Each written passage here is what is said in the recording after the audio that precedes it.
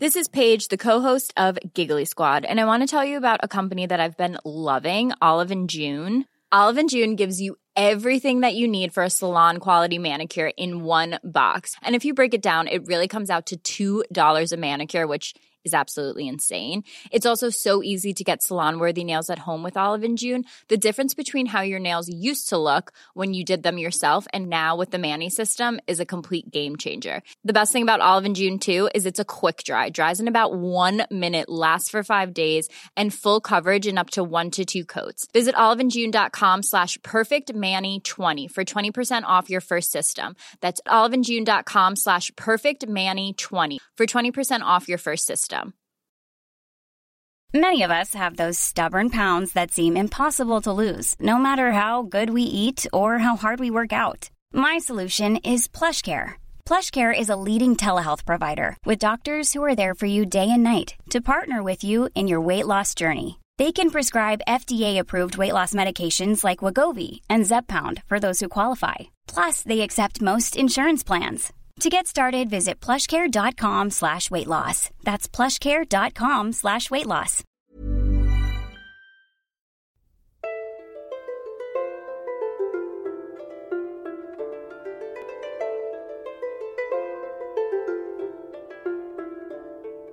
Hello, friends, and welcome to the Renaissance English History Podcast, a part of the Agora Podcast Network. I am your host, Heather Tesco, and I'm a storyteller who makes history accessible because I believe it's a pathway to understanding who we are, our place in the universe, and being more deeply in touch with our own humanity. I think this is episode 220, not sure. Either way, it is on Amelia Lanier, a woman whose pen challenged the norms and whose voice echoes throughout the past 400 years. So we are going to talk about Amelia, one of the very early woman writers in England.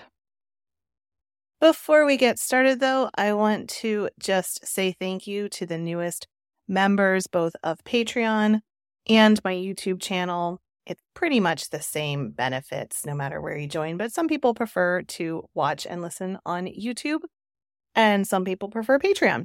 So, welcome to Catherine, to Edith, to Alexandra, to Jennifer, also to Christina, Margaret, Ursula, and Jackie.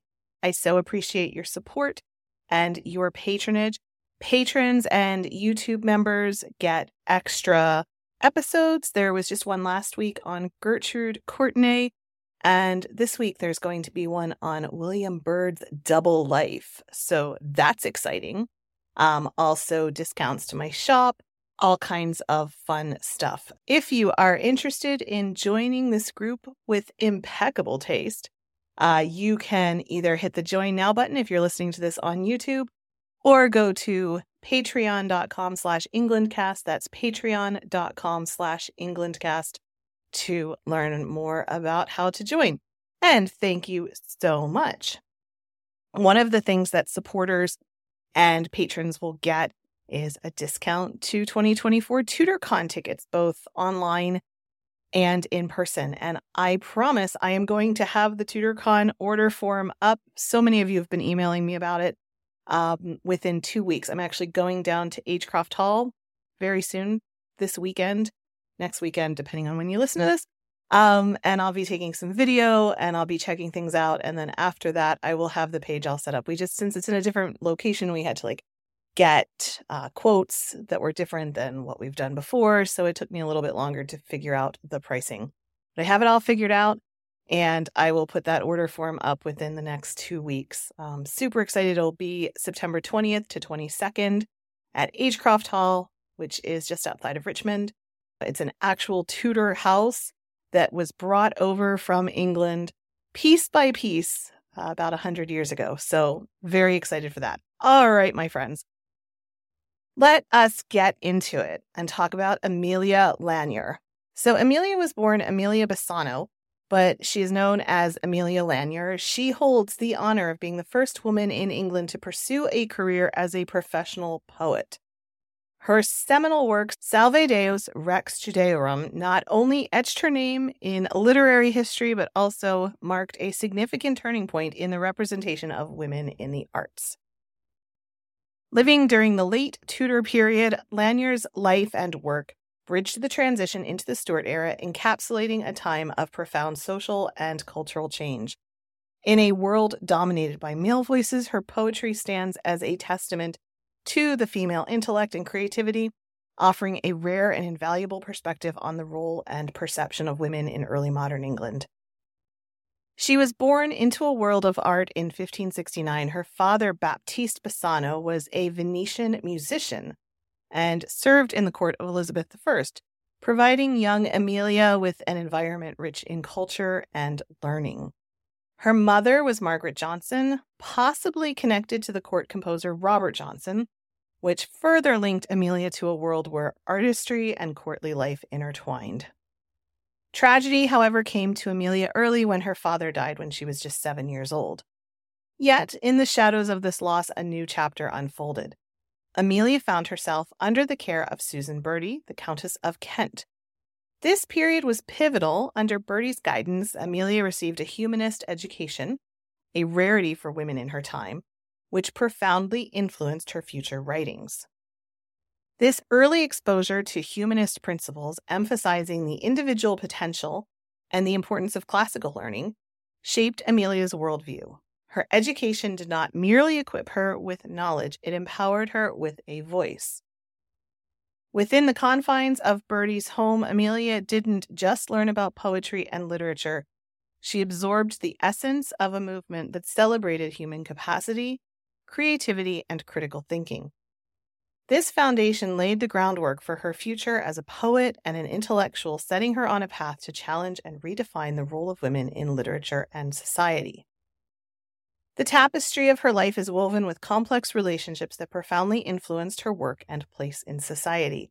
A defining chapter in Amelia's life was her liaison with Henry Carey, 1st Baron Hudson, a prominent courtier and cousin to Queen Elizabeth I. Much older than Amelia, Lord Hunsdon held a significant position as the Lord Chamberlain, a patron of the arts and theatre. This connection not only exposed Amelia to the vibrant cultural life of the Elizabethan court, but also had lasting impacts on her personal and professional trajectory. Amelia's relationship with Lord Hunsdon began when she was relatively young, and it was marked by the societal norms and expectations of the period. As his mistress, Amelia experienced a life of relative comfort and status, a sharp contrast to the limited opportunities available to most women of her time. However, this arrangement also reflected the complex dynamics of power and gender in Tudor England. Women in such positions were often viewed through the lens of moral scrutiny, and their social standing was inextricably linked to the men that they were associated with. This intricate period of her life took a turn when Amelia became pregnant. Lord Hunsdon arranged for her to marry Alfonso Lanier, a musician and her distant relative, in 1592. This marriage provided social cover, but it seemed to lack the affection and support that one might hope for. Not really surprising, but there you go. The marriage did, however, give Amelia the surname under which she would become known to history. Amelia's crowning achievement was the Salve Deus Rex Judaeorum, published in 1611, firmly established her as a pioneering figure in English literature. This volume of poetry is not just remarkable for its authorship by a woman in a period when female voices were often silenced, but for its bold themes and innovative style. It has rich, evocative language and intricate themes. She utilized a blend of biblical narrative, classical mythology, and contemporary religious thought, presenting a sophisticated interplay of tradition and innovation. Her poetry is marked by a strong sense of rhythm and vivid imagery, breathing life into the verses and engaging the reader on multiple levels. The feminist undertones are unmistakable. Lanier challenged the patriarchal norms of her time, advocating for the intellectual and moral capabilities of women. She dared to question the established narratives, particularly in her reinterpretation of biblical stories. Her portrayal of female characters such as Eve is sympathetic and empowering, a stark contrast to the prevailing views of women as secondary and subservient. Perhaps most striking in Salve Deus Rex Judaeorum are the dedications to various influential women, including Queen Anne, the Countess of Cumberland, and the Countess of Dorset.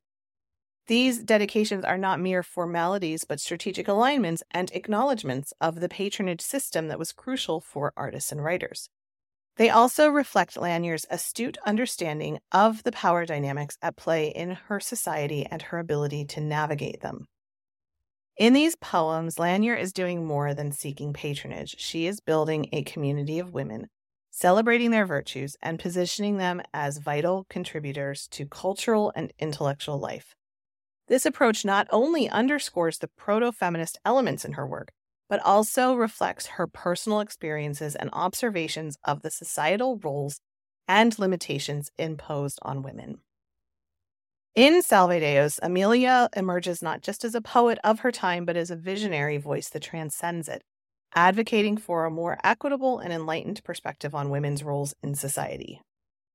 In the later chapters of Amelia's life, the landscape shifts from the courts of nobility to a more personal struggle for independence and stability. Following the publication of Salve Deus, her life took on a less public, but no less challenging dimension. After the death of her husband Alfonso in 1613, Amelia faced the daunting task of fending for herself in a society that afforded few opportunities for women's financial independence. Undeterred, she embarked on an ambitious venture, establishing a school. This bold move was not just a means of livelihood, but a reflection of her enduring commitment to education, perhaps inspired by her own experiences in her formative years. However, this endeavor was fraught with challenges. Legal disputes over property and rental agreements marred her efforts, leading to her arrest on at least 2 occasions between 1617 and 1619. These legal battles, coupled with societal skepticism towards a woman with a history of arrest, eventually led to the school closure. As a widow, Lanier's life was a continuous struggle for financial security. She was involved in prolonged legal battles with her husband's family over financial matters. These struggles, while painting a picture of a life beset by hardships, also highlight Lanier's resilience and determination to assert her rights and independence in a male-dominated world. Amelia's legacy in the realm of literature and women's history is significant and multifaceted. As one of the first English women to assert herself as a professional poet, she paved the way for future generations of female writers. Her bold foray into the world of publishing, traditionally dominated by men, marked a significant step forward in the struggle for women's literary expression and recognition. In modern times, Lanier's work has undergone a renaissance of interest and study. Scholars and feminists alike have hailed her as a pioneering figure in the proto-feminist movement. Her poetry, particularly Salve Deus, is celebrated for its strong female perspectives and advocacy for women's intellectual and moral agency. Her use of biblical and classical references to champion women's virtues and capabilities has been particularly influential in reshaping perceptions of women in literature and society. Moreover, Lanier's life and works have become a subject of study in various academic disciplines, including literature, women's studies, and history. Her poetry is not only appreciated for its aesthetic qualities, but also analyzed for its cultural, historical, and feminist significance. In this way, Amelia Lanyard's legacy endures, her voice resonating through the centuries as a testament to the enduring power of women's creativity and resilience. One of the most intriguing aspects of Amelia's historical footprint is her speculated connection to William Shakespeare as the enigmatic Dark Lady of his sonnets. This theory was first proposed by A.L. Rowse and was supported by various scholars, suggests that Lanier, with her Italian heritage and musical family background, fits the description of the mysterious figure who captivated Shakespeare in his later sonnets.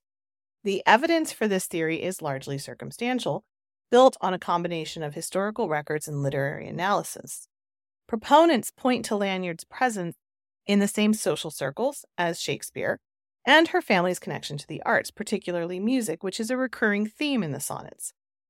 Additionally, the description of the Dark Lady as someone with dark hair and a musical background seems to align with what is known about Lanier. However, this theory also has its fair share of critics. Some scholars argue that the evidence is too speculative and that it risks overshadowing Lanier's own literary achievements. They caution against reducing her historical significance to a mere muse or romantic interest of a more famous male writer. Instead, they advocate for appreciating Lanier on her own terms as a pioneering female poet and intellectual of the Renaissance. Regardless of the truth behind the Dark Lady theory, its impact on Lanier's literary reputation is undeniable. It has brought increased attention to her work and life, sparking renewed interest and debate among scholars and literary enthusiasts.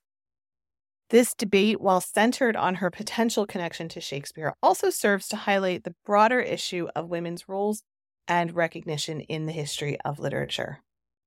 Amelia Lanier's journey through the Elizabethan and Jacobean eras was one marked by creativity, resilience, and a quest for intellectual and financial independence. Her poetry, particularly Salve Deus, stands as a significant contribution to English literature, offering a unique blend of lyrical beauty, feminist thought, and religious reflection. Her life, from her education under Susan Bertie to her later struggles and achievements, paints a portrait of a woman who was ahead of her time, challenging societal norms, and carving out a space for female voices in a male-dominated world. As we reflect on her legacy, Amelia Lanier emerges not only as a notable poet of the 16th century, but also as a symbol of very early feminist thought. Her enduring influence in literature and her role as a pioneer for women in the arts continue to inspire and resonate with readers and writers alike, underscoring the timeless nature of her work and the enduring relevance of her perspectives. So we will leave it there, my friends. Thank you so much for listening. I would love to know your thoughts on Amelia Lanier, if you have read any of her poetry. And if you've heard of her, if you would like to learn more about her, just tell me anything that's on your mind about Amelia Lanier. You can text me at 8016-TESCO, that's 8016-839-756, or leave a comment wherever you are listening to this. Remember, you can become a patron at patreon.com/EnglandCast or join the YouTube channel just by clicking join this channel, and you get extra discounts on my shop, discounts on TutorCon, extra episodes, all kinds of good stuff. All right, my friends, thank you so much for listening, and I will be back soon. Bye-bye. Blow, northern wind, a scent will make me sweating. Blow, northern wind, blow, blow, blow. Ich hatte bord in Bauerbricht, dat soll semlis und sich. Mens gevoel meiden of mich, fern vrede von. In all this wolfliche one, board of blood and of bone, never yet in. Hey, it's Danny Pellegrino from Everything Iconic. Ready to upgrade your style game without blowing your budget? Check out Quince. They've got all the good stuff, shirts and polos, activewear, and fine leather goods, all at 50 to 80% less than other high-end brands. And the best part? They're all about safe, ethical, and responsible manufacturing. Get that luxury vibe without the luxury price tag. Hit up quince.com/upgrade for free shipping and 365-day returns on your next order. That's quince.com/upgrade.